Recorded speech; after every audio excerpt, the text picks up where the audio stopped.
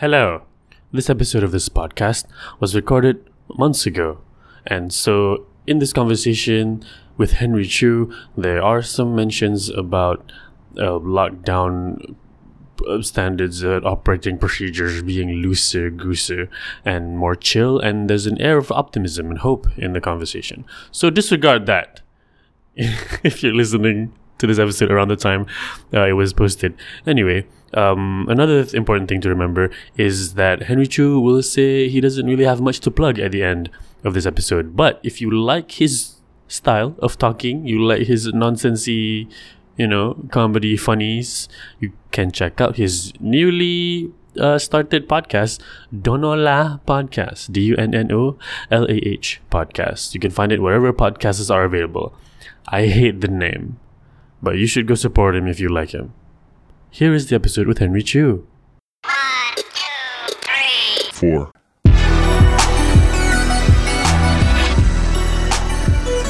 Hello everyone, we're back. Another installment of the podcast.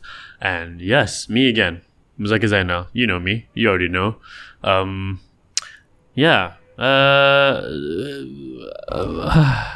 do want to talk about the vibe, for this episode. But maybe I should do that after I introduce the very special guest we have today.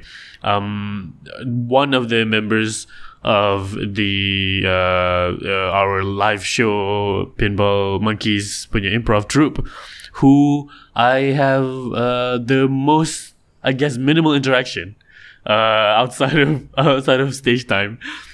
He is a buddy that I know from doing stand-up. He did stand-up for a bit, and then we do a lot of improv, and I book him for Harith Iskandar's Making Shit Up a lot, because I know he likes improv, and he has this thing of being very fearless on stage. Ladies and gentlemen, boys and girls, non-binary buddies, put your hands together for Henry Chu. Hello, everybody. Hey, Henry. Thanks so much for having me on. As you can hear from the sound, I'm the only Chinese person in the improv troupe, so I think that's the reason why there's a minimal interaction. You think from the sound they can tell you're Chinese? Yeah, a bit. Chu, You sound a bit like. come on, Chu can be Korean. You can be. Yes. Yeah, you can be Japanese, maybe.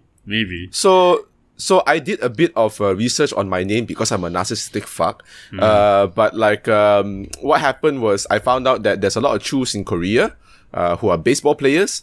There's a chess prodigy with my same name in Malacca. And here I am. I am a disappointment. All right. Okay. So, listener, it's part of the reason why I don't hang with Henry as much. Henry has this thing also, okay? His thing of being very brave on stage. I feel it's part of it is his neediness to be I don't know what it is. You want positive attention so quickly and so desperately that you do all this bit jokey things. Relax, man. Just chill. No worry. No expectations. Love me, please. Oh boy. Oh, Henry. Hold on.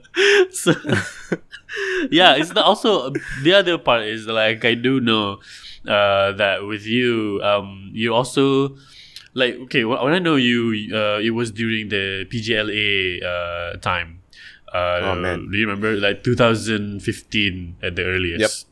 Yep. And this was back in Jaya 1, where there was a cabaret. PGLA had a cabaret room, and there was a weekly Tuesday open mic, and that's when I know of Henry. And you were not a regular performer. I know that. And then up until now, you weren't. You're not really in the game as much as all the other people who are in Pinball Monkey. So there's me, Anwar, Farid, you, Prakash, and Luita. All the other people are very regularly performers, either on stage in theatre or stand-up or in other ways on the stage and screen. But you're the one who is least on stage a lot. And that's also part of why we don't really hang. You know what I mean? Because your other thing is football. Yep. Yeah, you're big Yes, it is. into football, and it's always interesting to me when somebody is doing something as a kid and then they keep doing it until it's a job. That's like a single track brain, if anything. You know what I mean? Like as a kid, Yep. like I like playing ball. When you're 3 years old, you kick a ball, and then you're way in your mid-20s, and then that's your job. I feel like Yep. that's Yep. a very like a noble like a clean mythology for that. Was that Yes. what it was with you? You just like football, and then you just went through. So actually, it wasn't that. I actually had a weird phase where I decided that I love graphic design, and I wanted to try graphic design. Is that what you studied at Inti? Was it at Inti? No, it was at Inti. Yes, Yeah, it was okay. at Inti. I studied mass communications, Ah. which is a lot of Chinese mentality is he's going to do sales. So but I decided along the way, like I actually wanted to be something along the lines of a radio announcer, but I think over the years it's just kind of in the back of my head. I didn't really think about what to really do, and then yeah. Why? And then like things changed along the way, and here I am. But sports has always been something that I've been consuming. Sports has always been something that I've been doing since I was like 8, 9. Yeah, So your job that is Yeah. most recent aside from your current job was football related. You were yes, coach I was their marketing manager. of But, a football team. Marketing manager / coach. Yeah, Yeah. I trained the goalkeepers. So yeah, that was my job. Unfortunately, because of the pandemic and the uncertainties, and the Chinese mindset telling me, "Hey, you better earn money right now and move out of the house because you can't be here till you're 30 or 40." But yeah, that was what I did. And I still wish to go back. Sports is coming back now. I'm really happy about it. But Yeah. let's see how it goes. Even right now you have the Liverpool scarf and then on your chair, and we're doing this over video call, so I can see the background is like jerseys and everything. I don't get this jersey thing, man. You gotta explain jerseys to me. I got talked about this in And the podcast balls. before. Yeah, footballs. Yeah. Oh, okay. That's interesting. Yeah. Okay. Like jerseys. I feel like this. You have to explain this to me. I've talked to everybody. I've talked about this on the podcast before, and. What is a jersey? Like if I see a jersey, a guy wearing a jersey, and he's like likes football, and we all know that sports is one of those acceptable nerdiness. Like you can like a sport and be a grown up, Like Yep. like your dads and your dads can be like, oh yeah, Arsenal, and it's not lame when you say, oh yeah, Batman, But like Yeah. it's kind of the same. If you go to a convention, you cosplay as Batman, and when you go out to the mama, you wear a jersey that says Gigs in the back. You're not Gigs. We know you're not Gigs. Gigs doesn't wear that It's size. not Gigs. You know what I mean? No. So like you're also doing low level cosplay. Is that what this is? Is the jersey thing you guys cosplaying? Pretending like Yes. there's no way somebody from behind like, hey, is that Ronaldo from the Ronaldo's not gonna be in Chiras. Why? Bro, can I go and take a picture with you? Wow, bro, you Ronaldo, damn good with your cosplay. yeah, but people just wear the jersey. They don't commit. They don't do the training. They don't do the hair. What is this? You guys are lazy. You don't Yeah. use clear for men. What the hell, man? Yeah. So this is what you do. You collect jerseys and you wear them. So every day I would want to cosplay as a different football player. I may not have the looks, but hey, if I can get the jersey, I will feel like Philippe Coutinho for one day. Is that a And if real people thing? want to take picture? No, it's not. It's not. Hell no. Then what is it? What is it you buy? So- Okay, what I understand is you get the kit and then you don't have other people's names on the back. Then that makes sense, lah. But Yes. why do you have other people's names on the back? Okay, so there's two schools of thought for this, okay? Wow, So okay. Let's I'm hear gonna it. go full Sun Tzu on this, Let's okay? go, let's go. So with the jerseys, a lot of the time, right? The people who wear the jerseys with the player's name at the back is because it's the player that they really, really idolize and they really support, right? They were the best players in the club, and they have a certain thing that they have done in their time of playing that people want to wear it, right? Whereas the second school of thought is I want to wear the jersey because I want to identify with the club, right? So those are the people who don't wear the names at the back or the numbers at the back. They keep it clean and simple. And they're like, this is the kit that of the club I support. And I wear it because I support the club. I want to pay I want to pay money to them, so that they can create a underground league that will suck up more money. But yeah, I understand the second school of thought where you want to support people you like with money. You know, shout out to patreon.com/pinballmonkeys. But hey, the first school of thought where I idolize this guy, therefore I want to dress like them and have their name on my shirt. I don't know if people who really like Steve Jobs also wear black turtlenecks everywhere. I don't think that's the thing that happens. I don't know. They could be. Yeah, I got it. They could like The Rock. Maybe they're just Steve Jobs size, but they were trying to get The Rock's turtleneck. Also the name on the back though. That's so, to me, that's such a. Can you imagine if people were to follow like how football or sports were to follow, and they put numbers and the names at the back, and they rock like a turtleneck with Jobs? Yeah. Jobs 1. Why? Why? I don't get it. And this is the thing about sports that I'm like, I don't know, man. People who say, yo, we didn't do well last night. We didn't do well. You were at the mama. Nobody did anything. You know? Yeah, but spiritually, bro, I was there. I was there, bro. The time zones and whatnot is different. The spirit is important. I can't do it. Sports, I feel like... Here's the thing also about you. This podcast is just me complaining about why we're not better friends. This is the thing about you. Okay. I have a suspicion about people who put a little too much of themselves into sports, because I feel like there is a lack of examination of what their emotions are doing outside of that sport. Like, they have a lot of emotional import that is attached to whether or not the team wins or loses. You know what I mean? Okay. Like, if the team is doing well, they are doing well in their life. They feel good. Their family is great. None of their children get beat up. But if you know what I mean? If the team does slightly wrong. Liverpool lost. I'm gonna get my wife beater on. Hold on, come here. It's a thing. It's a known thing, and like the whole ultras thing, people riot and like upturn cars and shit. So like, I don't know if the net good is I don't know if the net result is a positive or negative as far as sports go. I just know it's not for me, you know. And for people who are into sports, I feel like you have to explain yourselves way more. Like, yes. I remember this one time. I don't know if this is because we never really properly talked this out, because I know you were prioritizing us practicing. So whenever we do practice for People Monkeys, we get together and we do this mood check, where we make sure we understand where everybody is emotionally. We talk things out. We really fully talk things out so that we know everybody's headspace. And there's one time where it was in Anwar's workplace, and you were there. Do you remember this? Anwar's workplace. Yep. Yeah, you were there, and you were not feeling great. You were angry at something that happened that you chose not to tell us. And we all know, we all can tell. But then when we ask you how you were, you're like, no, it's fine, it's cool, and your face is red. And like we know, because you like when you play on stage, it's very important to read another person's emotional state. Kind of like when you do improv, it's important to like react as well as act.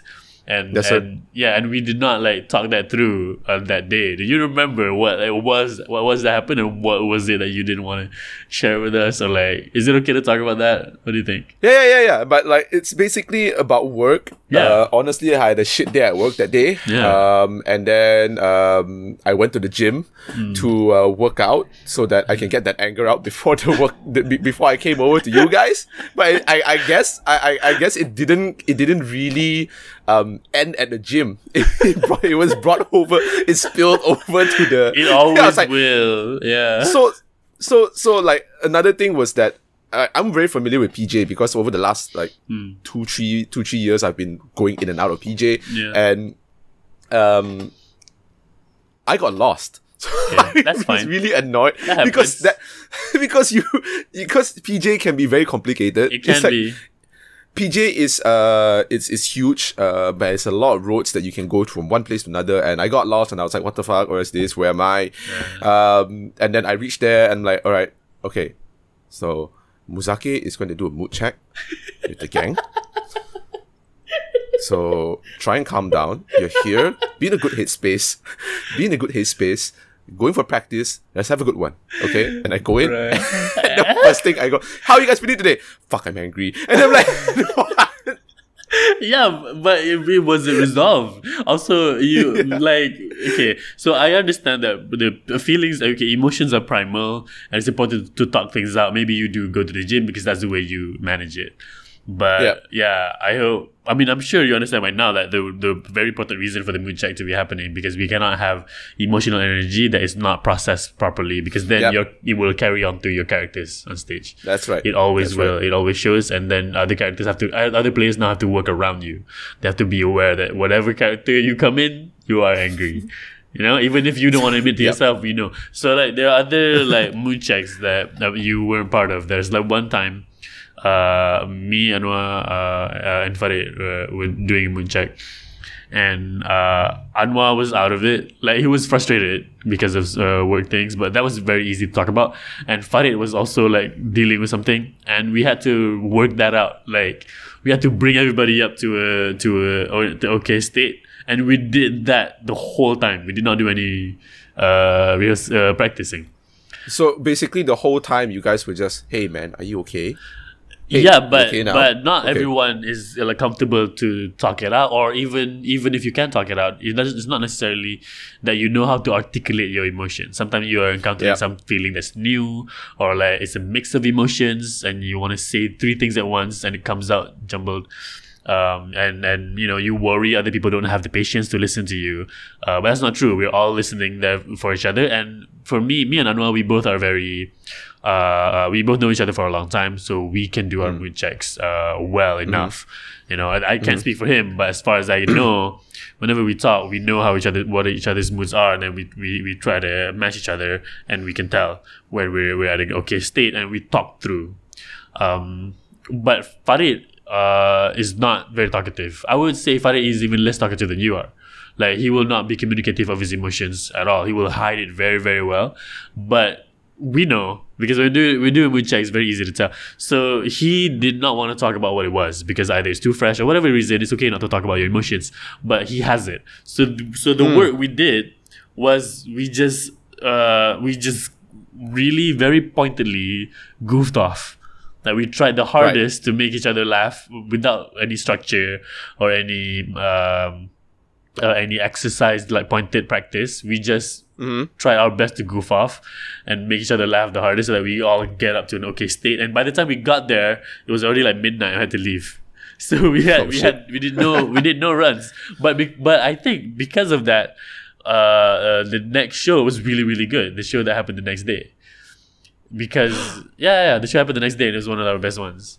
It's because this is part of synergy between working with people. Like this is my thing of like football. I do have experience playing football, you know, school wise. It's just never really my choice. I was there, but the thing about it's the Malay thing, isn't it? It's like, kau ni budak apa ni? Main bola. Kau bukan kaki bangku ni. Kau tengok apek kat luar tu. Itu tak boleh main bola. I was there, you know, we played.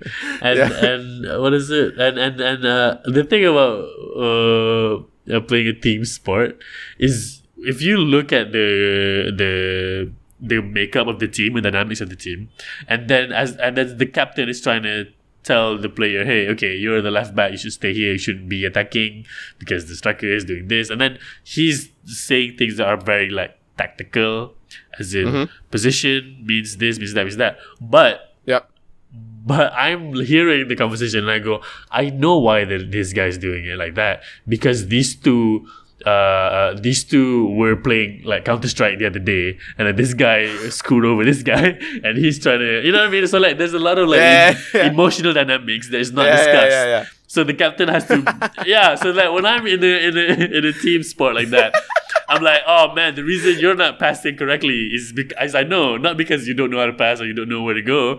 It's just because synergy-wise, you don't think I'm worthy of this ball because, you know, you think I'm making eyes at your girl during the hat. You know, it's all different complicated things that we don't actually discuss. And I know for other people, I think for the quote-unquote traditional masculinity thing, guys, especially, they work things out on the field. They work things out in the gym, and they don't work things out with their words.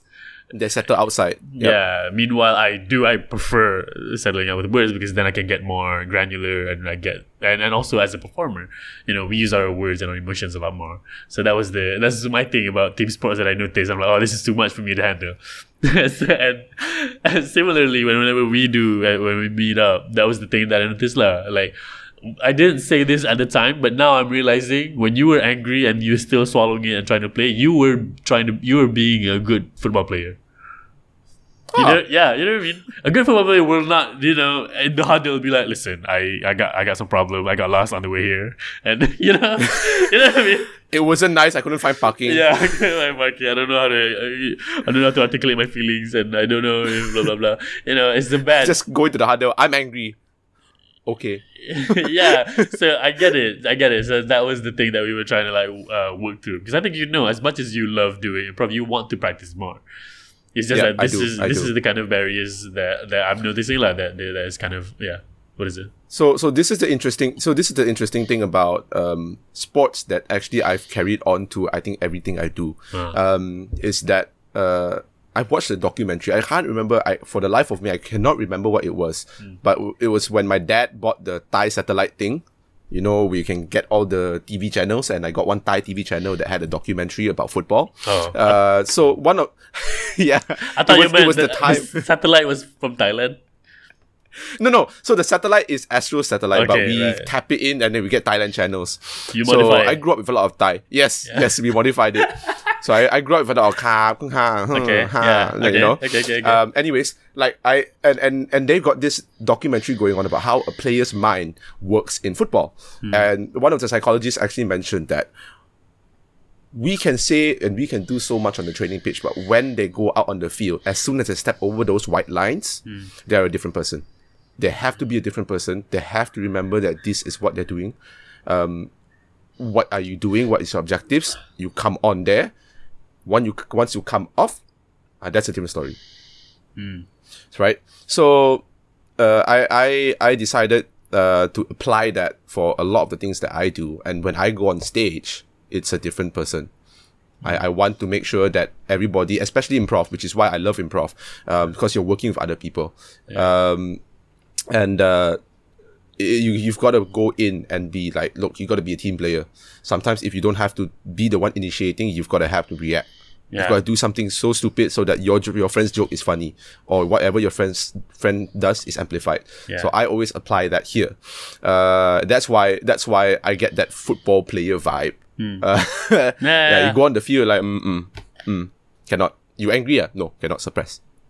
You got lost? Suppress. Yeah, that's the less than healthy thing if you want to do that for improv, I realized that because working in the football industry for about 3 years, I work with kids. And you see the dynamics of these kids growing up over the years, right? And you can tell when they're not having a good day, when they're having a bad day. Yeah, but they they never show it on the pitch. They never show it on the pitch. But then they go off the pitch and you're like, so that's how fights start. Why you never pass me the ball? Because you never gave me the homework. I told you I want to copy your homework just now at school. Why you don't want to give me? That's the thing. With sports, at least there's a cleaner expectation. The whole group has to work together to put the ball into the net as many times as you can, more than the opposing team. Right, that's the basic of it. And stop the team from doing the same to your goalie's net. That is whatever you do. That is your basic compass, and everything is around that. It's really very easy. But with improv, things change. Goals, roles, emotional expressions, reality, space. Everything changes minute to minute. So that is why the only core that you kind of have is your trust to your partner. And it is harder to trust your partner when they are not being upfront with what they're dealing with. You know what I mean? I get it. This is why the mood check is like super important. And I still tell the story of your mood check to people. Just to like listen. Henry also does this, as in you do you do a lot of improv and you do them well. So when newbies come in and I do the mood check with them and they're not unclear about what's happening, and I tell them, and it's not something to macam, oh, mood check, there's an expectation, I must blah blah. No, it's just a time to just be yourself and remember that you can trust me. That is a very difficult thing to macam, like a we're trying to hack a relationship. You have to trust that whatever I'm doing this with you. On the scene. Yep. None of us know what we're doing, but I'm doing this with you, and I trust you to make this make sense. So that is a lot of that work of like melting away the pretense of I have to be funny or I have to be blank. It's not that. You don't tell jokes. You're not supposed to tell jokes. You're probably not supposed to do a funny thing. You're supposed to just trust your partner and commit emotionally to what happens. So How was the show? We did that show a couple weeks back. The last time we did Monkeys. Pinball Monkeys. Yeah, we didn't get to hang out. I think you left pretty soonish. Yeah, I left quite early. It was almost 12 actually. I remember it was a Friday night. And I was like, I want a Coke and go to bed. But like I enjoyed it personally because it was a new space. And this is being said that we have not done Pinball Monkeys since the pandemic happened. Since the second wave of the pandemic. Wait, happened. didn't we do September 2020? We did, but like it's a different space, right? And it's the first time back after like 6 months. It is. It felt extremely great, and I'm not gonna lie. When I went to when I went to when I went to the practice at Anwar's place, I had a sense of joy. I'm not gonna lie, I had a sense of joy. I was angry that I was lost, but when I was there, I was like, like, it felt good to be really back, and I had that same feeling on Friday. I was extremely nervous because I don't know what the crowd is going to be like, but I did know that the space helped a lot. We did great. We never know what the audience is going to be like. So how is that new? No. So Farid and I have a thing. I'm not sure whether I can tell this on do it. But like basically this is a not a trade secret also lah. Basically Farid and I would sit down together during Making Shit Up in Publica. And we Making Shit Up is Harith Iskandar's improv show. Iskandar's improv show. Yeah, short form. Yeah, and then go ahead. Yes. So Farid and I would sit down and we'd watch the intro that has your voice at the background. Yeah. Oh, my voice is still part of the joke factory. Yes. It's still you're still part of the joke factory. So we would always have that one part where Harith asks, anytime you want something, you can raise your hand. And you go, anytime you can raise hand. Then Harith goes, yes, anytime you can raise hand. That goes with that wrestler. I'm not a WWE fan, but it's that wrestler that makes people go, yes. Yeah, Daniel Bryan. Yes. Yeah. Yes, okay, so that guy, right? Yes. And when people laugh at that part, we know it's going to be a damn good show. But if people don't laugh at that part, we look at it and we go, well, we've got to carry this. Right? Farid and I would just look at each other and now you're like, how? Okay, good. Yeah. So that is how I do it. And with Pinball Monkeys, now that we're in the new space, I had no idea. I had no idea what was going to happen. And it was really fun because that rush that I had when you don't know the crowd, it's like as you get to know them, you're like, okay, listen to this, take this information, take this. And you're like, let's do it. Let's go on stage and like try something. I do love that part of it. I miss it. We talked about this. Me and Anwar talked about this in the previous episode, but like I'm a little overcritical with my own performance, so I know which parts I fuck up and like it's a little louder in my head. But it is really good to like get back on stage again and work the crowd again. It's fun. It's a fun moment. Yeah, I'm glad you got to be there. Yeah, and like it was something that like again it was riding on that Tuesday that I had a good practice, ish. And then I come on on Friday, and I have that. I'm trying to get that trust with you guys, and it felt great.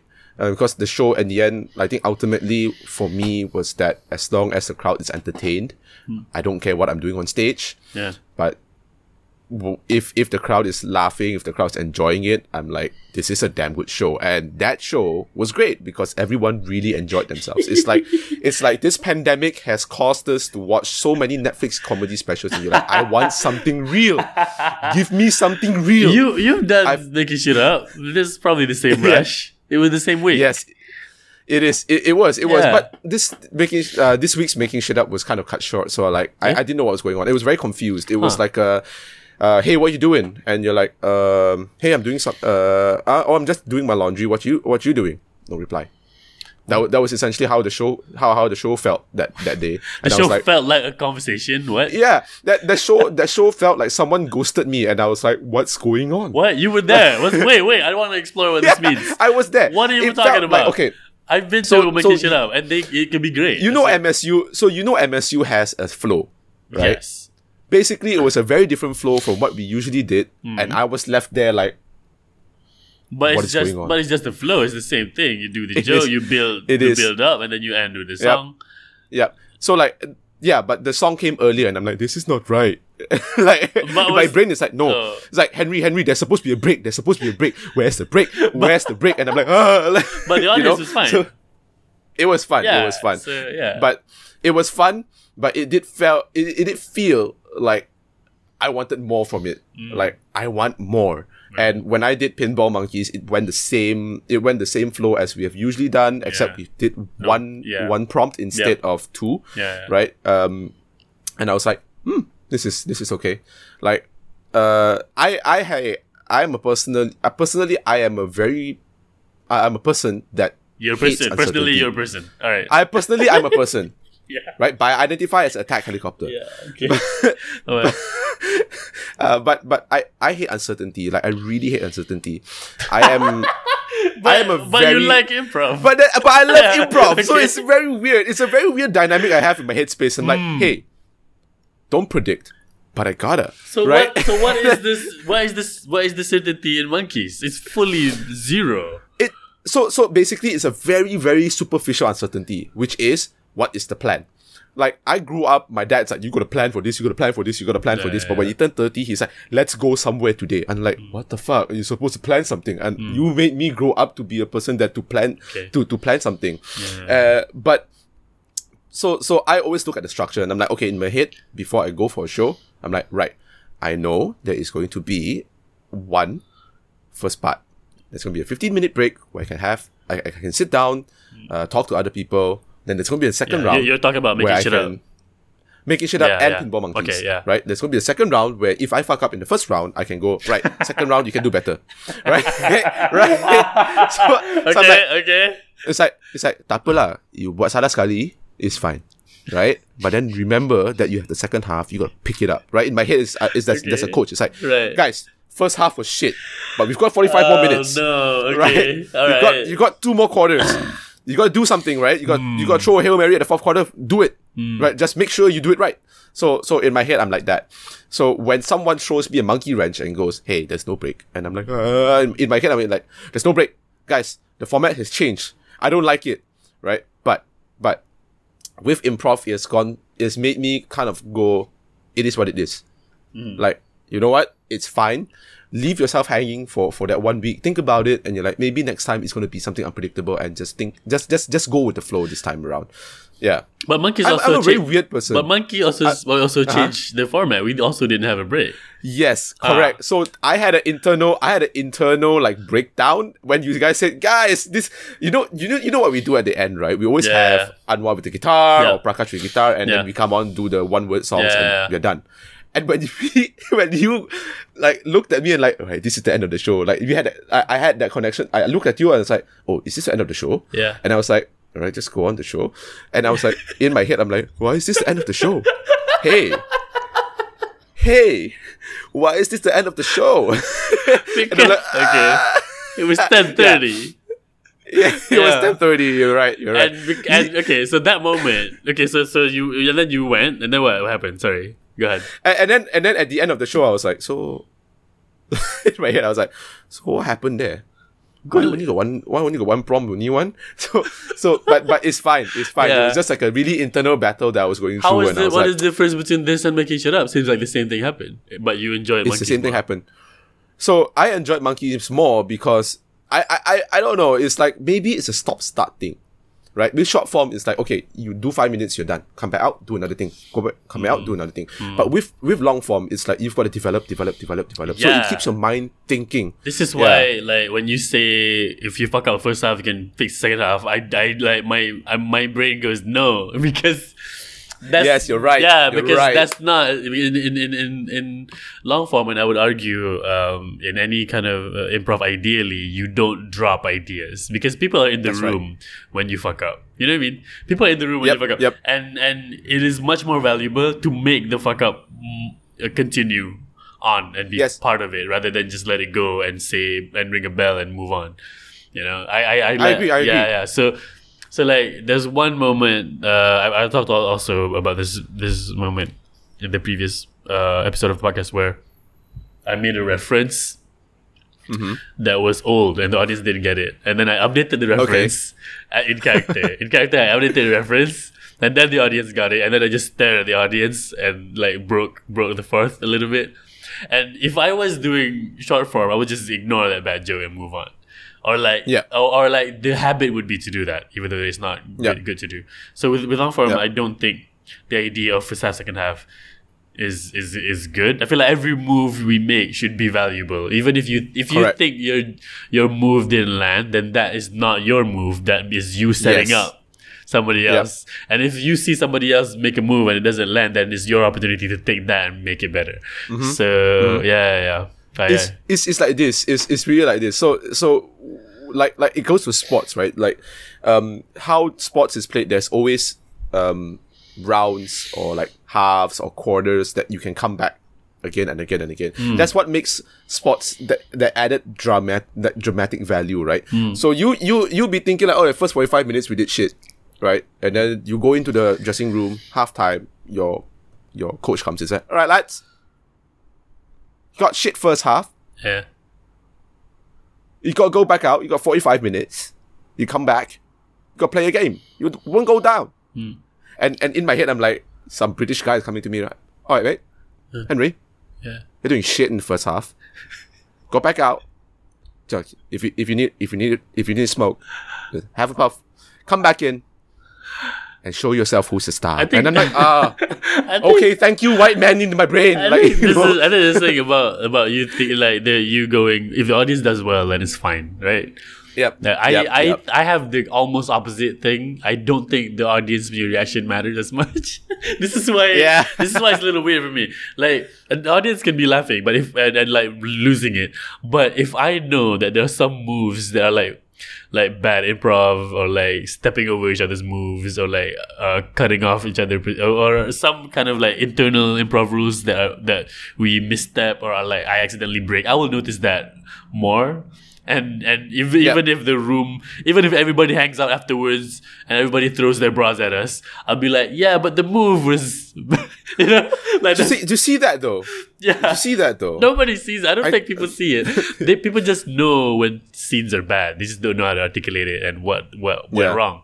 Like They just throw a bra at you. the moment when we were about to close the show, I asked you what time it was. This was annoying to me. I asked you what time it was, and you showed me your watch. I'm like, your watch was digital, and you showed me. I was standing in a way where if you showed me your watch, I can see it upside Reflected. down. Yeah, it's upside down, and it's upside down. And I think it was 24. You use the 24-hour system, I think. yes, I was. And I I'm did. like, what the hell? I'm looking at it as 22. So I'm like, what? I was just somebody's wife who's about to, I was just somebody's wife who's about to move into a shoebox. And then I'm off. I'm trying to figure out who I am. I'm like, what time is it? I just want the cleanest answer possible. And your eyes were still in the scene, and then you showed me your watch, and I'm supposed to. I remember it. I have to like figure out the hieroglyphics, and then Prakash was there, and Prakash was like, it's 10:30, and which now there's three of us on the side and trying to talk to each other to figure it out. And with the way the space was laid out, the way this was laid out, we cannot go far away enough that the people in the scene cannot see or hear us. So that when we were talking, Louis and Anwar on the other side were hearing us as well. So they turned. They thought we were making moves. That was stage moves. Because we were so close to stage, kan? So they're like, are there new characters coming in and saying stuff? No, it was us trying to figure out when to end the show. And then Farid is in the middle. Like, there's no scene. And I'm like, yo, listener, this 0.5 seconds was the worst 0.5 seconds of the entire night. I was like, what the hell? Why is everybody doing this weird? Looking at each other. What? And then I had to come in and be like, okay, no, we're back. Improv. Yo, that moment was like, yo, this, if you are not unsure why we make us pay what you want, this is why. Yeah, oh boy. That was so like in my head I was just like, when you went, what time is it? Yeah. My sports guy head just went out and goes, it's game time, man. It's game time. Yeah, because you're not the... It's game time. Yeah, because you are a player. You're not... So there's... Okay, yeah. I don't know if you know this. There's like different macam designations of improv performer. So you player, editor, writer. So like, Anwar is a very good editor. He will always be, when we were doing the Monkeys at the Factory, he will consistently be the guy who will call for halftime. Because he knows what time it is. He will always bell because he's always paying attention to how long a thing has run. And there's writers, me, and I will try to make sense of what you guys did. So if you guys do like two moves back to back, two scenes back to back that are not related, I'll come in as the third scene. I'll stitch them together. Right. So that's right. So I do that a lot. Everybody can write. Everybody should be, ideally, all the players should be able to play, write, and edit. So your skill set is you play only. So when you were there looking at the scene, and I'm like, what time is it? It was me asking you to be an editor, and your brain was like, I'm not here, fam. You're like, the answers are on my hand. Look at it, decipher it, because I don't know what's happening. Hey, I've got to go on, man. And then it's basically like a substitute player sitting at the bench waiting for somebody to come and say, the coach to come faster now, faster, your player injured, he broke leg already, leg broken already, come, your turn. Yeah, but also right after this is when you get confused about this is being the ending. Yeah, immediately after this, it was like, oh, okay, alright, this is the end of it. Oh, okay, let's get the guitar. So can you imagine the amount of jock testosterone that I had in me, and I went, oh, that's it? Yeah, that's the thing we need to be managing. This is why the mood checks are important. This is why we all come early for practice. Maybe I've got to come, I got to get lost a bit more, going to places so that I can come on and like... You're okay, right? With being lost, you're not really... What is your annoyance with being lost? You just really hate being lost in DJ, even though you live there for a long time? I hate being late. I hate being tardy. Okay, alright. So here's the thing. It was a very simple solution for that. Yeah. just give yourself more time. Yeah, it is. And it is. you can't be late if you just manage other people's expectations, you know? Like if you know, know you had never been there and you might not be able to get there on time, just say, oh, I might be late now, extra 10 minutes, it's fine. Oh yeah. I hope the listener has not been too alienated if you did not come to the show. We've been talking about the show 2 episodes in a row, which for this podcast. Come to the show. What? Come to the show. Yeah, but we haven't been doing shows. Chance. We will do. Right. We are. I'm in communication with the Joke Factory. We might do another show in May. No confirmation yet, but May after Raya, you will know. The podcast after this episode, the next episode, I will be announcing the actual date. But follow the Instagram to know we're doing another show in May. Yeah, okay. So I hope I'm not alienated the listener who have not come to the show. You listen to this podcast to hear me talk about stuff, and unfortunately, I've been thinking about improv a lot recently because, it's we didn't get to the talk shop afterwards as much as I would like to. Yes. So, yeah. All right. So at the top of the episode, I was in a particular mood that I did not elaborate. Now I'm gonna do that. Here's what happened to me today. This is, if you've been listening to the podcast last episode and 2 episodes ago, you know that I have been really recklessly bragging about how good I am at job interviews. In the past in the previous 2 episodes, I say I'm so good. I always know in the middle whether or not I'm getting it, and then more often than not, I move to the next round, which is true. And then the most recent previous episode, I say I'm good at interviews, but I'm not good at assessment tests, which is true. When I do this assessment test, they're like, oh, okay, I don't know about this. So today, I had the second round of interview with a particular potential place I'm going to work at, and it was a bad one. It was a bad interview. No. And it's not because, the first interview is them getting to know you and see if you're a person.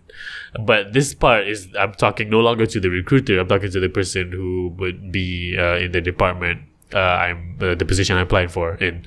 And it was a lot of very like inside terms when you're questioning, and like them giving very open-ended expectations for how I answer. But then when I do choose a particular way of answering, they go, no, not that. So like, it's fucking me up. So like, okay, so here's the real thing. They ask a question, right?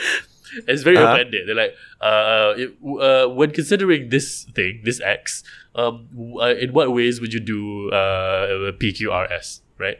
And I go, well, at first I'm gonna do and then they go, no. You're approaching this question in a different way. We think, and then they rephrase the question. And then at the end of their rephrasing, they go, there's no actual right or best answer. We just want to know how you think. And I'm like, yeah, what? Okay, but you didn't like how I think last time, right? We want you to think the way we do, okay? Just be as open-minded as we tell you. That's like, yes. like how I felt a little insane because like my capacity in writing, I can write well in given a very proper brief, but I need the brief.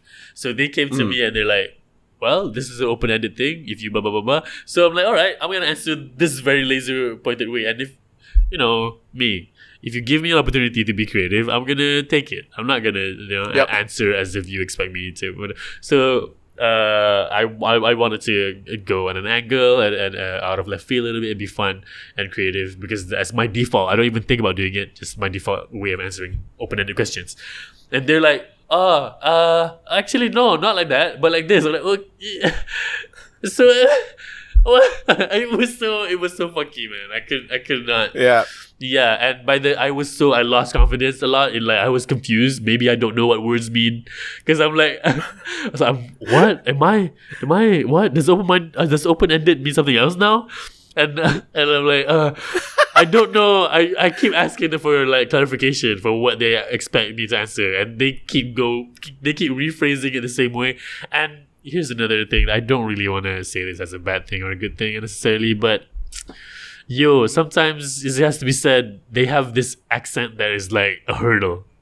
This accent was an obstacle. And I'm like, not a bad thing to have an accent, but can you repeat that? I have to ask them to repeat the stuff 2 or 3 times, and they rephrase it as if I don't understand the concept. I don't. I will understand the concept, just I don't know if you use your phonemes correctly. I don't know why are you putting the stress in that syllable? It's a little odd. I'm sorry. Vouchers? Can you please give me the vouchers? And you're like, normal temperature. Like, the Bluetooth device is ready to pair. Yeah. Yeah. Bluetooth device connected successfully. I'm like, alright, I'm sorry. I'm really sorry. Like, I've been applying to jobs that are like multi-nats, so that I have to talk to people outside of the region, which means I have to acclimate to different accents. Yes, okay, cool. But I was not ready. I was underprepared to be very tuned in to deciphering people from accents that are it's a whole obstacle, man. I'm like, oof, I'm not sure, Moose, but like for myself, I think I'm not sure whether you and I share the same thing, but what? Like I like listening to accents.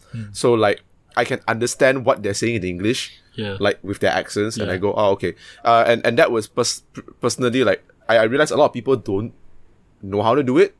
But then there will be always those people, and you're like, what did you just tell me? Like, can you, huh? It's the thing about accents. I don't mind listening to accents. This is the thing. Yeah. It's just that the this is now I'm gonna okay, all right. This is not gonna make me appear like a good person, but hear me out. Unpopular opinion. I have Skopa tu mana. this. Whenever a person says, but whenever an accent comes out of someone's face, I make several, very quick analysis of what that means for them. So let's say the recruiter I was talking to, he had a British, a honky British accent, so Hong Kong British accent, which So it sounds that's the British lilt, but then okay, wait, this rhythm is the Hong Kong rhythm.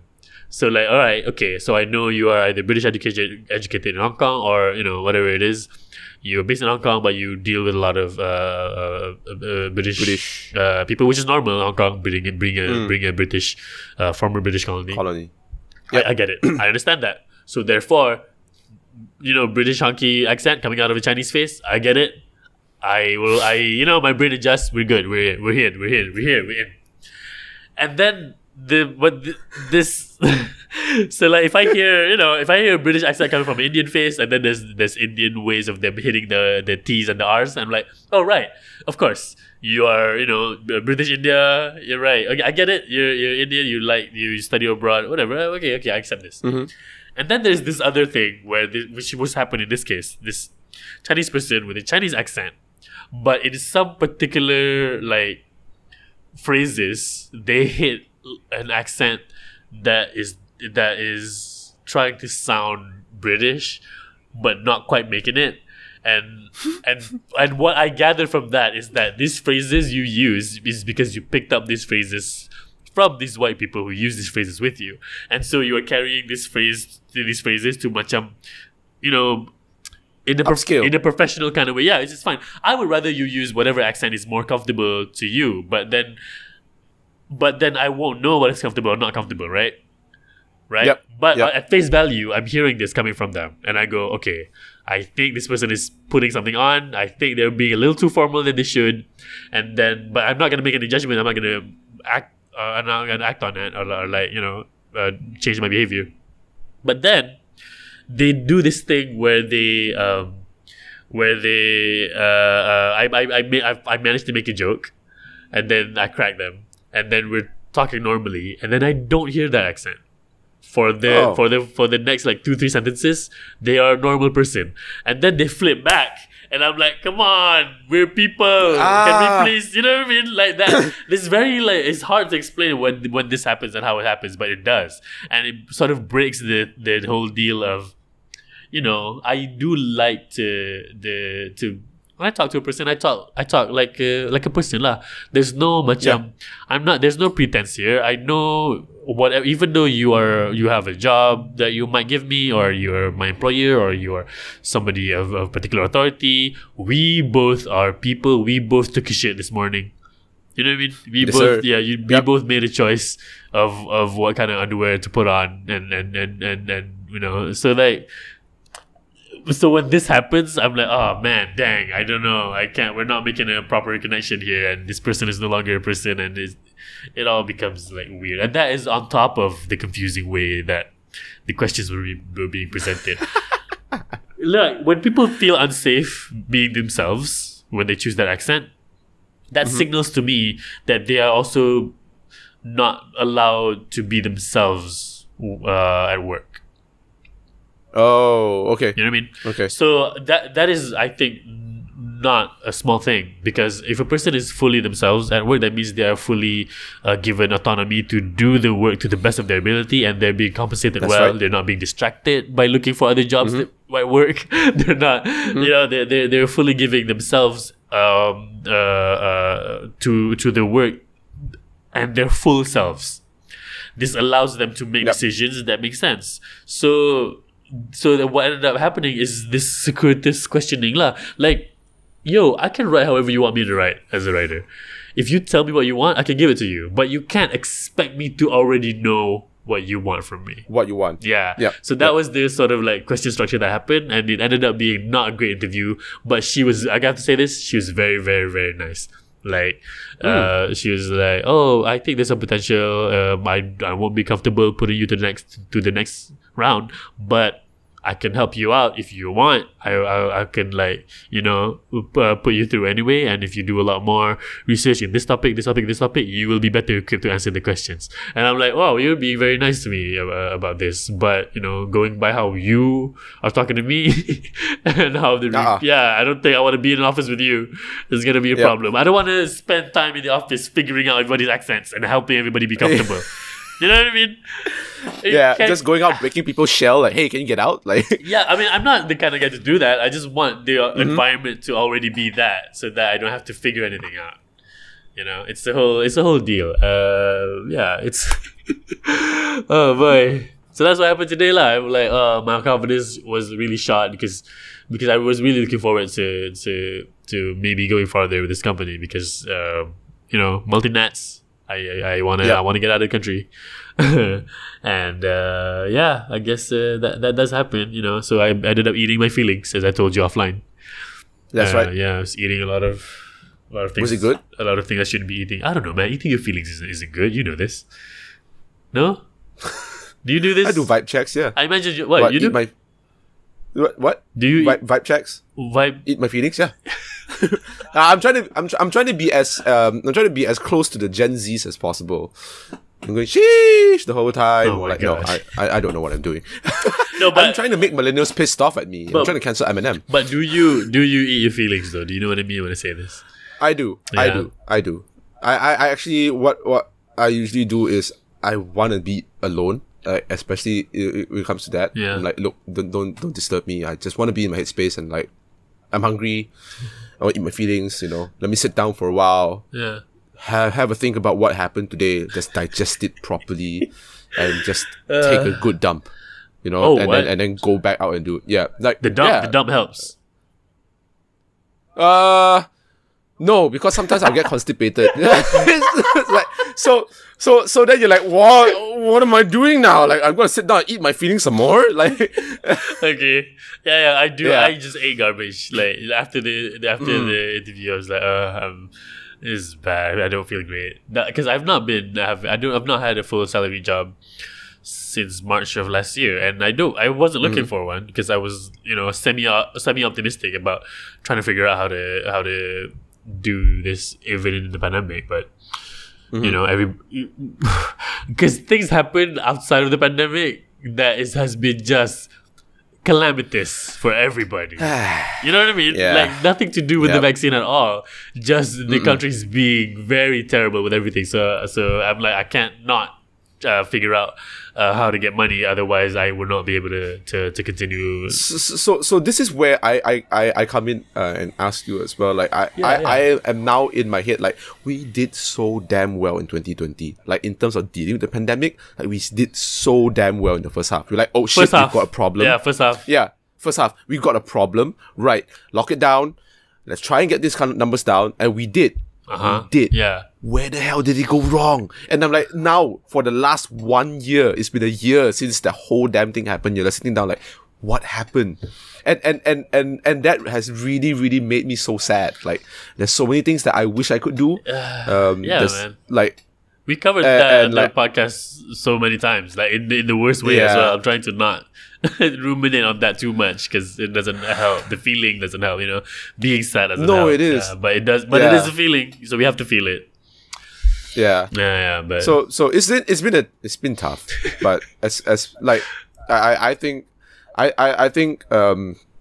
went crazy staying at home. I had nothing to do, Really? and I was living alone at that time as well. All the way in Sentul, in a 3-bedroom apartment with nobody. The place was to myself. And why? Wow, that was mad. That was just where you live. Yeah, that was just where I lived. Okay. That's where I lived. It was convenient because, like, I can go to work. I can go to the Joke Factory for shows. Like, it was the best place to be in. And during the lockdown, it was the worst place to be in after the second month. And you're like, what am I doing? Yeah. You know, and then when we got to come out again, it felt good for a moment, but it's been a year of like temporary joy. It's like this is great, woo, for 2 weeks, and you're like, I mean, okay. you know, we have to find Like, the spaces of joy where we can find them. You know. Yep. Yeah. It is what it is, man. And yeah, I'm trying to. I don't want to. I'm optimistic. I'm optimistic. My English. I'm an optimist. I'm an optimist, and I want to see the good in things. I never want to see like a person and go straight away, that person's a bitch. Like I don't like to see do that all the time. I am the opposite. I'm very pessimistic. but I use that to find. That's the thing. I see the worst ways that things can go wrong. Therefore, it allows me to feel good about the tiny bits that's going well. Yeah. You know what I mean? Yeah. It's just that the tiny bits that go well are very few far between now. Very, I have to. far between. The thing that has helped me a lot is I'm not on socials at all. Like I'm not on the feeds on the Twitter, Facebook, Instagram. I'm not looking at that much at all. Just I think max half an hour a day on there, and it's been really good for me. And I've just been focusing on trying to figure out what to do next. Excuse me. I'm being poisoned. Okay.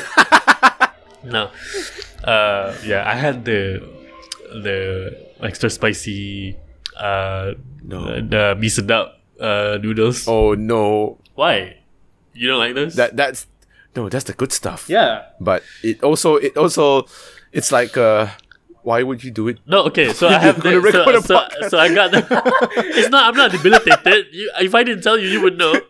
Okay, so it was this I think it's the hot Korean soup style mee sedap. You know that one? Oh my god! Yeah, wow. you had that Okay. one? Yep. Okay. Yep. So that one, what I do, I love doing this with like extra hot stuff. I do that. I make it normally, and then I put a spoon of peanut butter in the soup. Yeah, it makes it like a nice little creamy sweet thing that cuts through the heat a little bit, and it's really pleasant. I love it. Yeah. Viewers of my YouTube know I like to put peanut butter in my noodles. It's nice. It's a good addition. Give it a try. Don't put too much. What was I saying? So the trying to figure out how to do fun stuff. Like importantly for me is this initiative out of trying to just do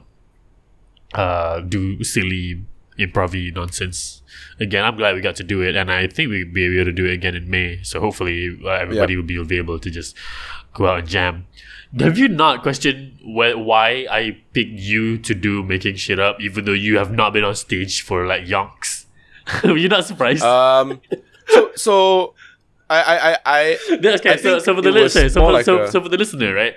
When I was booking the Joke Factory, there was a regular Wednesday show called Making Shit Up, which is what we talked about a little bit. We mentioned it's a short form improv show, kind of like Whose Line, based on Whose Line, punya format. And before I became the booker, a bunch of other like stand-up comics were part of the performing team, and their shows have not been performing well. Like the way they improv is like a little wonky, a little weird. And when I started booking, I was like, we gotta get Henry. Even though I've not seen you on stage in a long time, how did they know who you were? And like, we gotta get Henry. And I know everybody has to trust me by default because they don't know any better. But I know you would do well because you were the only person who did improv outside of stage wise. Yes. Yeah, because I heard from Brian, I think, one time that you were doing it for your school. And you asked... You did it with us too. I know. You did not ask me. I had to ask him. And then you asked me. Because like, I don't think... You didn't ask me directly. Do you remember this? No, I remembered... I remember that we did it the very first time, right? It went very well. The very first time I was like, not we with should me. do it again. Can. No, it was with Brian and Aaron. Of all people, Aaron, I'm not sure if your listeners know, but he's that short comedian who's now finally back after 2 years in Portugal. Aaron Au. We did it, and I was like, what the fuck?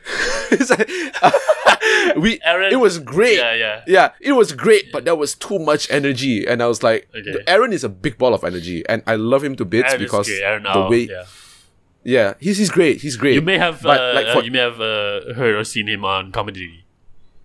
Yes, you may have seen him on Comedy. Yes, but like, we needed someone. In my head, I was like, I need to get someone who knows what they're doing, or like the implication is that Aaron has no idea what the fuck. So, no, I'm not joking. Which is true, it's though. True. It's true. He doesn't know. It's true. It's true.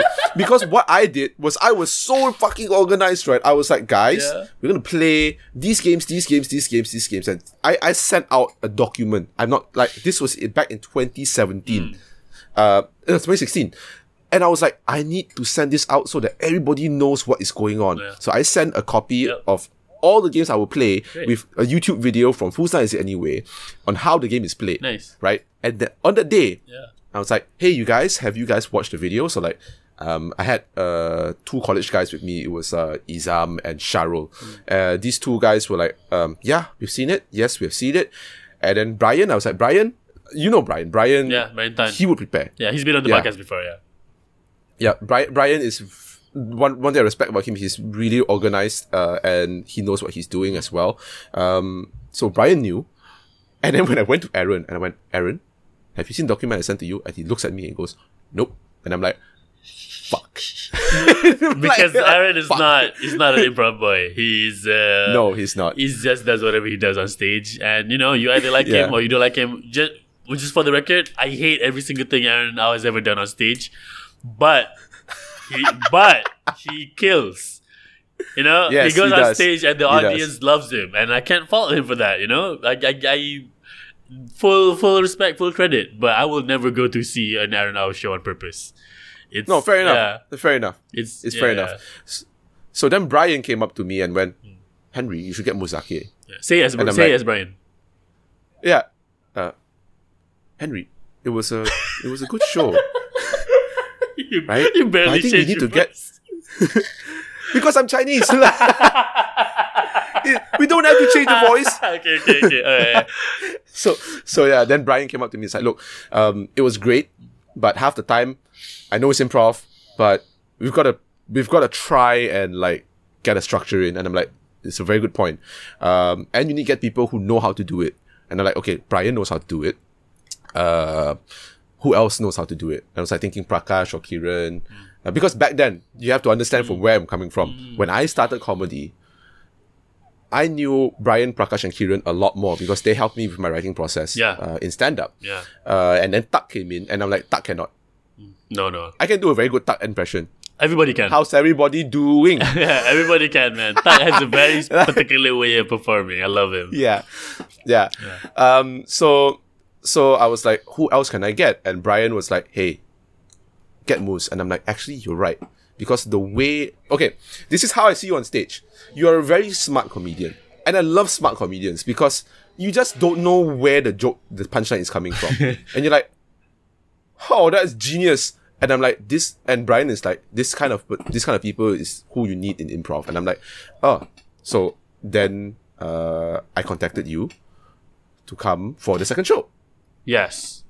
No, you? No, it was Brian for sure. I feel like Brian was the one to, because I found out through Brian. I think Brian told you because I asked Brian about the show. And then Brian, you want to do it? Yeah. And then he told you about the thing. Because I don't think this, so now it makes sense because you don't know that I've produced improv shows for the Crack House. Nope. So Hack the Crack was at the time it was a weekly Thursday show. It was improv, and I did I did that show for like a month. I did that show for like one of the New Year's Eve events. That was the show that I sort of built the format of. And yeah, that's why I really, really like improv. And then finding out that you do improv outside of like stage wise, you're doing your own, putting together your own show. And I know that you love improv a lot. And I know love that it. at least if I put you in for making shit up, I know that you will, because you like it more, you will be more open to listening to what the format should be. And you would be more willing to do moves that are not necessarily what stand-up comics would lean into. Yeah. So I put you in, and then Harith liked you immediately, and then now you're in the regular rotation. Thank you, man. So yeah. Yeah, but honestly, like, I think with stand-up... Okay, so you're gonna... A lot of stand-up comedians are gonna hate me for this. I think you're gonna hate me for this, but, like, I am damn lazy, right? Like, We know. We know. I graduated... It shows. Yeah. I graduated with a degree in film and journalism, and I don't want to write for shit, especially with jokes. Like, when I started doing stand-up, writing was great. Like, I enjoyed writing. I really liked it. And at one point where I hit that writer's block, it just became a chore. And I think unfortunately, I never got out of that block. And I decided, like, it's not that I don't want to do stand-up comedy anymore. I'm taking a break. But I'm gonna tell myself when I'm gonna get out of the break. And I actually had never got out. Unfortunately, I've never got out. So you know, Henry, and your stand-up was never like the best. I was like, while watching it, I'm like, No, this it's is not. bad. It's not. The one thing I remember from your thing was what is it? This character you do where the guy was where the response was, first of all, rude. That's it. That's all I remember. Yes. Yeah. First of all, rude. Yeah. That was my punchline. First of all, rude. That was your punchline. You won't. I can't. That line does not get I can't laughs. even remember that. I can't even remember. I honestly can't even remember half the thing. No, fuck. I can't even remember all the things I've wrote before. Like, if I open my documents, I'm like, oh, I wrote this. Like, you can throw away the document, bro. Nobody else remembers that. I can throw. Yeah. I can throw.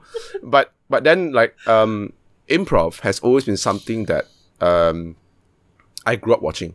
Who's That Is It Anyway was something that I really grew up with Star Wars back in the day on Astro, and I was like, this is really fun. What is it? What's improv? Right. Like, I've never really dug into it until towards uni, and I'm like, oh, I got into the world of stand-up comedy, and I thought about it. I'm like, actually, why isn't there anything with improvised comedy here? And it turns out there is. So I knew of Hack the Crack, but I didn't know that you produced it. I did produce the whole thing. I thought, at first it was some but the other concept, people, yeah, right? At first it was some other people, but then I continued it, yeah. So when that happened, I was like, yeah, there's no improv. There is Aya, which is AIIA, right? There's improv, but they are a troupe on their own, and it's very hard to kind of go in unless you go for their classes and stuff like that. I'm like, I don't want to break the dynamic of a group, so I don't go in, right? So then I decided to do it in college. I'm like, actually, no one has ever done it before. Let's do it in college. And in uni, legit, those improv shows were all free. I'm very sure you knew this, but when I brought you in, those students who came to watch were watching a free show. Every month we do something and it's free. We just book the hall. You don't have to pay for it, but we will pay the comedians. We will pay you guys like a token, like 50 ringgit or something like that. Yeah. I'm not sure whether you were there for the 50 ringgit one, but I think towards the later shows we did give the comedians 50 ringgit. It's not much for the comedians, but hey, it's still something. That's not what I remember right? from the show. I just remember. Yeah, no. You just had free dinner and that's about it. I wasn't there for that either. You were. What are you talking about? You were. I don't remember this. What? Who? What? You were. Was there? We were all there. So it was you and Kiran or Prakash. I can't remember. It was one of them. But we had dinner together, all of us. What did we have? Because we insisted on Asia Cafe. Whatever food you guys ordered from Asia Cafe, we pay for it. Okay. Yeah. I was probably there for that. Yeah, you're right. Yes. You're right. Yes. So, and then I decided to take a break because that time I broke up my ex, and my ex was actually a big supporter of my comedy. Now I realize that it's kind of like it's not great, so I guess it was meant to be. And like I took a break because I was really demotivated with stand-up comedy and I didn't have the mood to write anymore. I was just willing to just be sad. Right? Yeah. I was like, It's like in sad boy vibes, right? I'm just Yeah. gonna just sit down and like not even think about it, just be sad. That's fine. And that unfortunately like became a problem because like I stopped writing and it just everyone's like, when are you coming back to stand up? When are you coming to stand up? When are you going to do it again? And I'm like, I don't know. Like I really don't know. And then I saw the Joke Factory open and I saw Making Shit Up and I'm like, oh, this is interesting. And I didn't say anything because I was like thinking like, you know what? If no one calls me up for the Joke Factory, it's okay, it's fine. Maybe my career, my comedy life will just die here. I just let it die. And then you called, and I'm like, let's give it a shot. Yeah. You know, let's give it a shot. And to this day, Moose, like, I appreciate what you did because I now know where that true calling is. I'm still learning a lot. I've been Making Shit Up for 2 years, and Pinball Monkey for a year. There's so much stuff to learn in terms of improv, and that's what's keeping me going in improv. And I think if someone were to ask me if I want to come stand up again, it's very tough to come back. Yeah, I you're think not. I'm You're not. fully You're not a 100% stand up. improv. You're not a stand up. No, I'm not. Yeah, because I'm not. just by going by the way when I saw your performances, I'm like, no, you like to get into characters and stuff. So I don't think stand up is in your skill set, especially now that I know you don't like writing. Yeah. One of the You pay me, I can write lah. one of the things, of course, to learn about improv is to just come to practice on time. Just Yes, sir. Don't get lost. Don't get lost. Don't get lost in PJ. Oh god. Because you're there's a fearlessness on stage that you do that other comics are not up to doing. I do feel that with improv, you need a more extroverted bent than you do stand up. With stand up, you can get away with being an introvert because you're just alone on stage. Yep. You know, if you don't know how to be a team player, you're not going to be good at improv. People think it's just saying things off the cuff, but when you do theater improv with other people on stage, you need to react and like be listening to what's happening. So, Yep. your skill set was very valuable. Like if you did not invite me to do the improv thing at your school, This wouldn't happen. yeah, if you didn't do your studying, find out who the hell has been holding it down in the class. So another thing that I think I actually did a semester in the UK, and during the semester I couldn't carry forward my credits because I was the very first person from INTI in mass communications to actually go to do my semester abroad. Yeah. It was the very first time they introduced that program for mass communication students, and I was the very first kid. No one else went there except for me in INTI, right? And I couldn't transfer my credits. I could only transfer 1 credit, which is why I had to stay back for another semester here. However, to make up for my time there, I did a lot of weed. No, I'm just kidding. But like, I signed up for forum theatre classes. There's an elective that I did. Okay. So I did forum theatre. So I'm very sure you're aware of how forum theatre works, right, Moose? Remind the listener. Actually, also. Okay, so so for the listeners, forum theatre is basically there's a troupe that comes and does a scene. There's a show that is going on. There's a title. There's a topic. We'll do a scene, and at the end of the scene, a moderator will come out and say, "Right, guys, you've seen that scene. What do you think? Let's discuss about the scene." And we'll have people from the audience discuss that scene, and one person will give a suggestion like, "Why don't this guy do this?" Maybe the outcome will be very different. And we will play to that scene. Right. We will play to that suggestion. Yeah. And that was how it helped me with a lot of the improvisation after I came back from UK. So forum theatre, I spent I spent half a year, about 4 months studying forum theatre and learning the dynamics of it.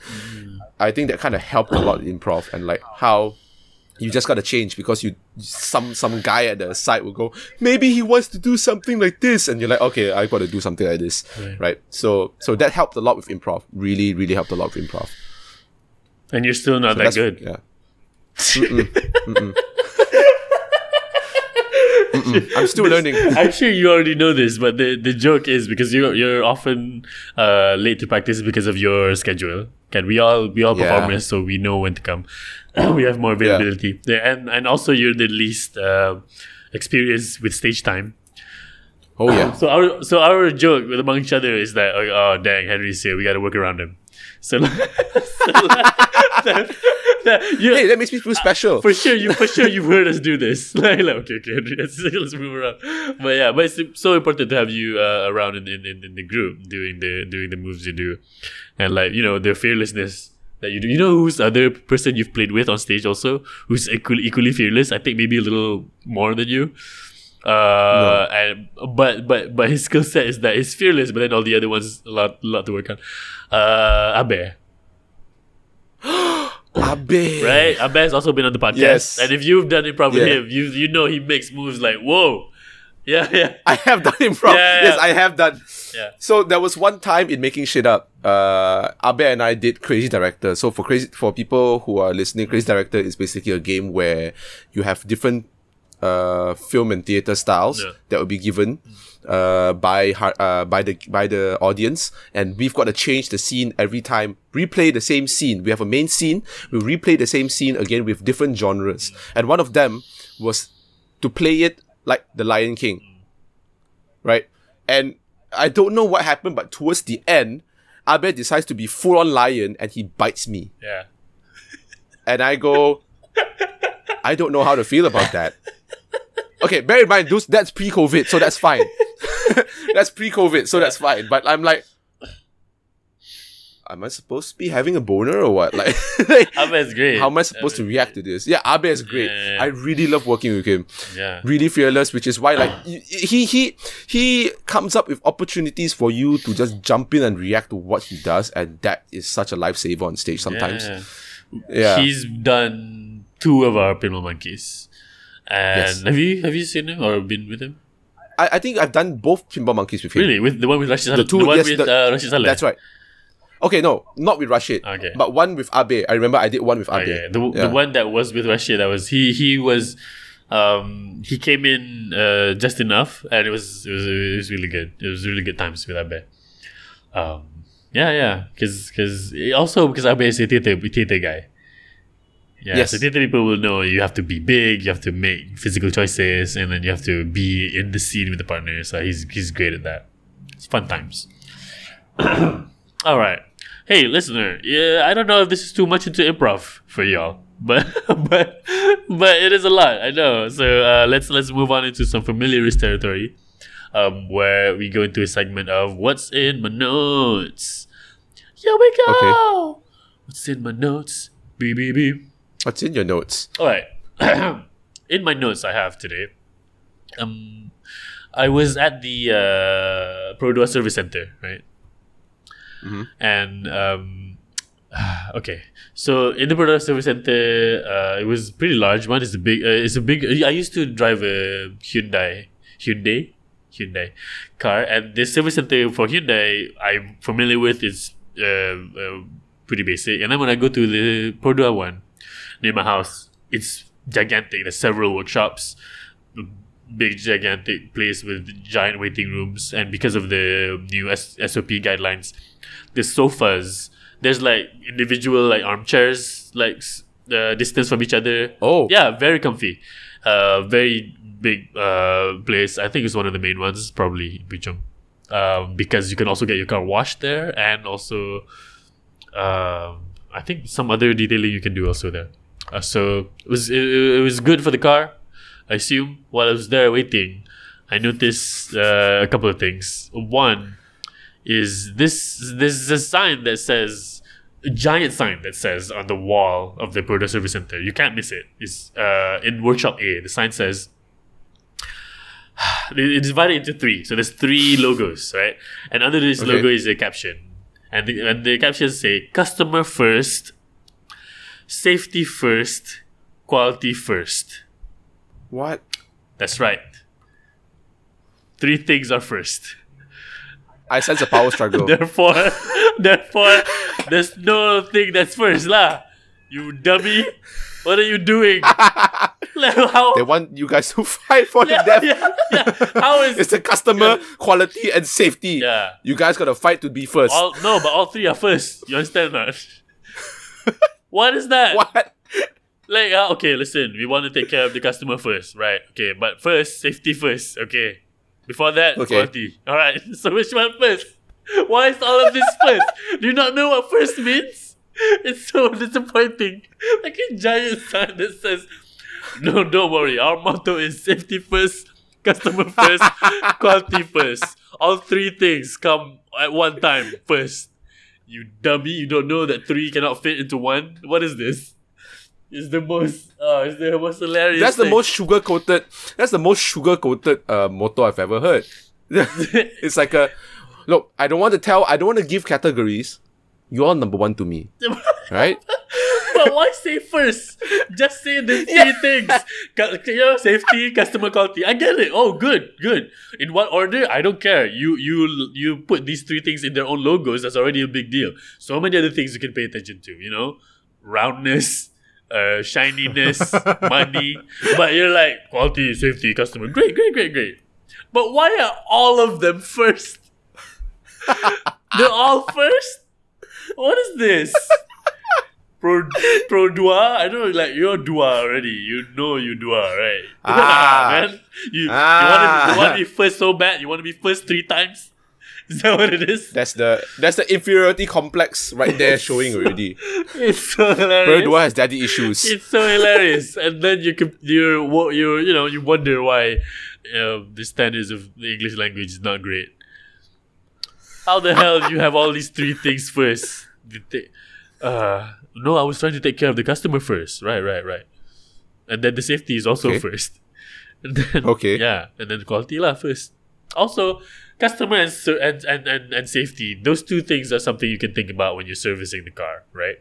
That makes sense. But I don't know, the quality, if quality means anything. Do you get what I mean? Quality is literally, like, it's not really an adjective. What is it? Is it an adjective? It's really subjective, no? No, but quality is, it doesn't mean anything. It's like the quality of what? As in, like the height is a quality, Right. is a measurement, is a metric, right? That you can use. Yep. Right? Am I dumb for saying this? Because you can't just say quality. Hey man, I like quality. Yeah, duh. You know what I mean? It's like saying, I like quality It's too. like saying, well, our motto is that we're good. Great. Like, Thank you. Like, what do you mean? Listen, we have quality. What kind of quality? Well, it's first. That's the first quality that we have. That's how much we have it. Like, what are you talking Hey, about? do you have a shirt at the size of M and also L? Yes. Right. What? Yeah, and we have them first. That's the most important thing. Size, Okay. quality, and shirt. That's the 3 things that our shirt company. Size first, quality first, shirt first. Here at Oshkosh Bagosh. Customer first, safety first, clothes first. Remember to put clothes first ahead of. Oh my god. But you just said customers first. Clothes first too. Clothes also first. Clothes also The first. stupidest thing in the world. So that's that. I noticed that. That is a thing. Another thing at the same service center is, I saw this work desk, and I used to have this work desk, I think, or at least I'm familiar with it, where there's a PC, of course, there's a monitor, I mean, and then there's a desk, and then under the desk is a rollout thing, and that's where your keyboard is. Yep. What is that? Like, why do you want to keep secret where your hands are doing your work? Are you doing some secret type things? You go, let me just, you know what I mean? Like, what? You think I'm not gonna put a space bar in your name? I'm gonna put a fucking space bar on it. It just looks. You won't know. Because if you don't know what's happening, the hand is under the desk, right? And just quietly, I'm like, why are you hiding? Just pull it out. Because some people would pull out the thing and then press their hands on there. But then Some people should pull out. right, but then there are some they'll be a distance away from the monitor, a little too far maybe. Yep. Right. So then because this desk is the desk that they're facing me, I'm the customer. So I sit at that counter. So they have to pull the Yep. chair up so that they can speak to me, which means their hand is inside the desk and typing away. And I'm like, this feels a little sus. Like, why? It has got to be the most uncomfortable feeling to be able to put your hands in a very, very slim drawer. It's a very small space, with your keyboard, Yeah. right? And you're like typing inside. And I don't know. Have you for used me- this before? yes, I have, Okay. but I never like put my hands inside. I no, like. Secret typing. I don't want you to know about my Alphanumericals. like, okay, so now that both of your hands are in the secret slot for typing, is your mouse also under Secret there? slot. No. No. Sometimes the mouse is on the desk. Mouse on the desk, but typing is Yes, under. but typing is under. Bro, that's so sus. Like, one hand is clearly visible, and then another hand underneath. You don't know what the other hand is doing, and this is what you do at your job, sir? Come on. One-handed typing time. Yeah. This little. I'm efficient with my work. It's such a. I don't know. Listener, if you have a desk that's this kind of setup, I'm not saying it's not cool.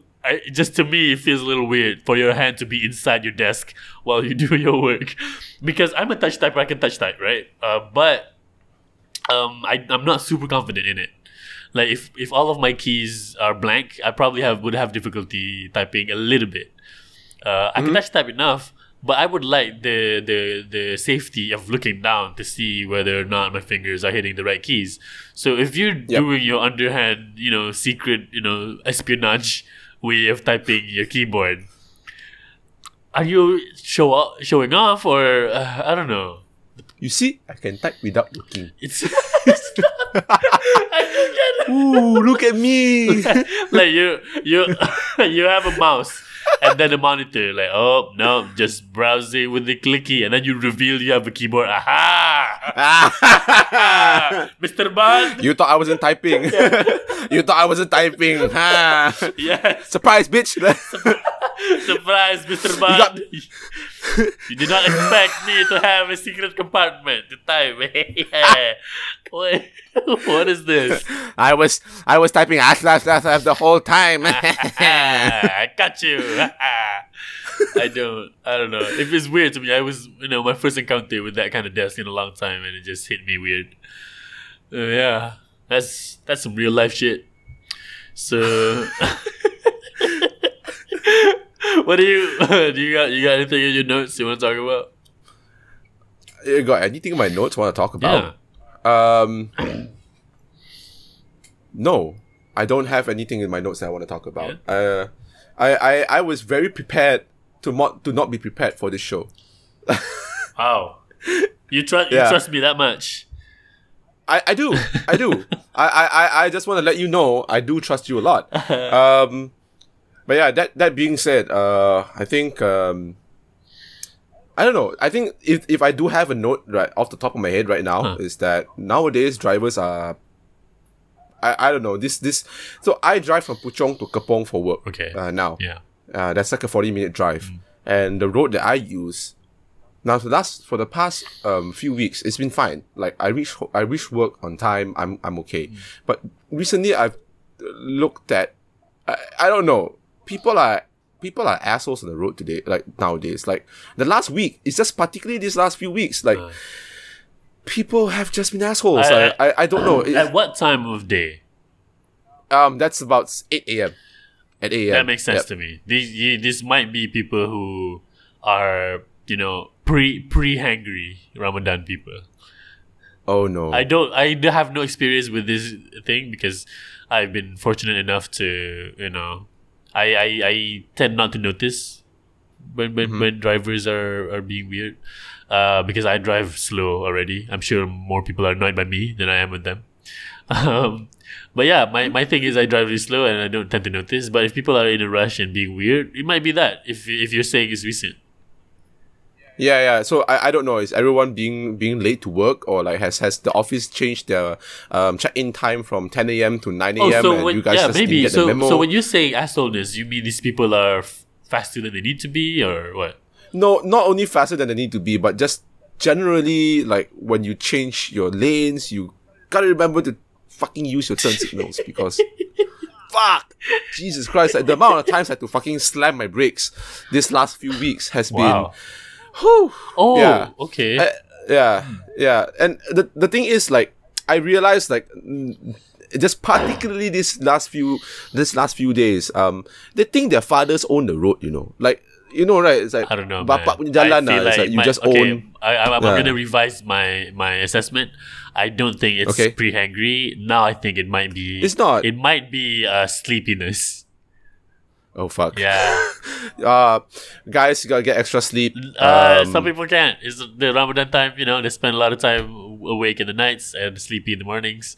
That's fair enough. That's kind of the hazard, you know. That might be it. Some people are thinking about life because probably April to May is like a period for existential crisis. I don't know. Like, I don't want to judge. Like, I really don't want to judge. But man, driving has not been fun this last few weeks. Then that's probably the one note that I have. Like today. Yeah. All right. Well, please be safe on the roads. Yeah, try to give yourself more time. I give myself way more time on the road than I should. Like, if Google says it's 40 minutes, I give myself an hour. If Google says 20, I give myself half an hour because I want to include the time that I get annoyed at myself for not knowing where to go. You know, I give myself time to like let the song finish playing before I leave the car. All these kind of things. Yeah, fair enough. Yeah. I know being on the road is annoying because you're in the car and you can't really, you know, you're at the mercy of what happens to you as far as the road rules are. Yeah. So that is a thing. All right. One more note, or do we shut this off? I'm gonna leave this to you. I'm good. I mean, like, what are you talking about? Like one more note I got like, another note, but let's do another note. Okay. Let's do another note. Right. Like, let's do another note. Fuck it. We're going live. All right. Let's see. Let's see what we got here.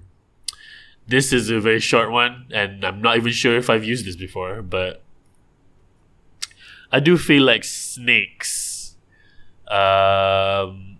Maybe have we considered that snakes are just very, very sensitive to spicy food? Hold on now. You know? Hold on now. That's why they're like the tongue is out like they're just like, oh man, that goat was spicy. Man, they eat a goat and for 4 days they don't eat anymore because they're like, oh man, that was so spicy, I can't. You know, their tongues are so small. Yeah, it's like that's so, yeah, that's my last thing to say about snakes. Maybe we should really try it one day. Like, just have an hypothesis and like go to Mythbusters and go. Nah, I think we got it. I think we're here already. Yeah, this is it. Confirm spicy. No, we're not. Confirm they just hate spicy food. We're not confirming or denying it. We're just putting it out there, and then, you know, let people enjoy the idea. I can imagine once these guys listen to mental listen to you guys listen to you and just sit down and goes, maybe inside of us are all snakes. Oh boy. Thanks for spending time to do the podcast, man. Thank you so much for having me, host. As usual, we close out the podcast with some shout outs to patrons on the Patreon.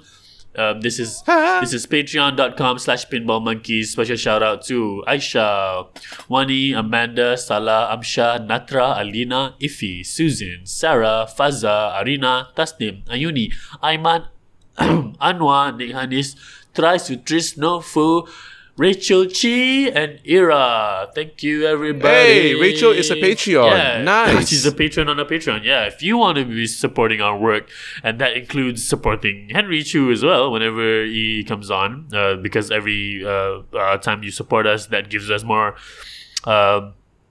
incentive and impetus to focus more on doing more shows. So do go And to come on time for practices. yes. Do go to patreon.com/pinballmonkeys and follow us on instagram.com/pinballmonkeys for updates on shows and other fun stuff. Anything you want to plug? You want to let people know where you are or what you've been doing? My friends and I are going to be starting back a gaming channel on Facebook. So we stream games. Yeah. It's called Cranked Gaming, CRANKED Gaming.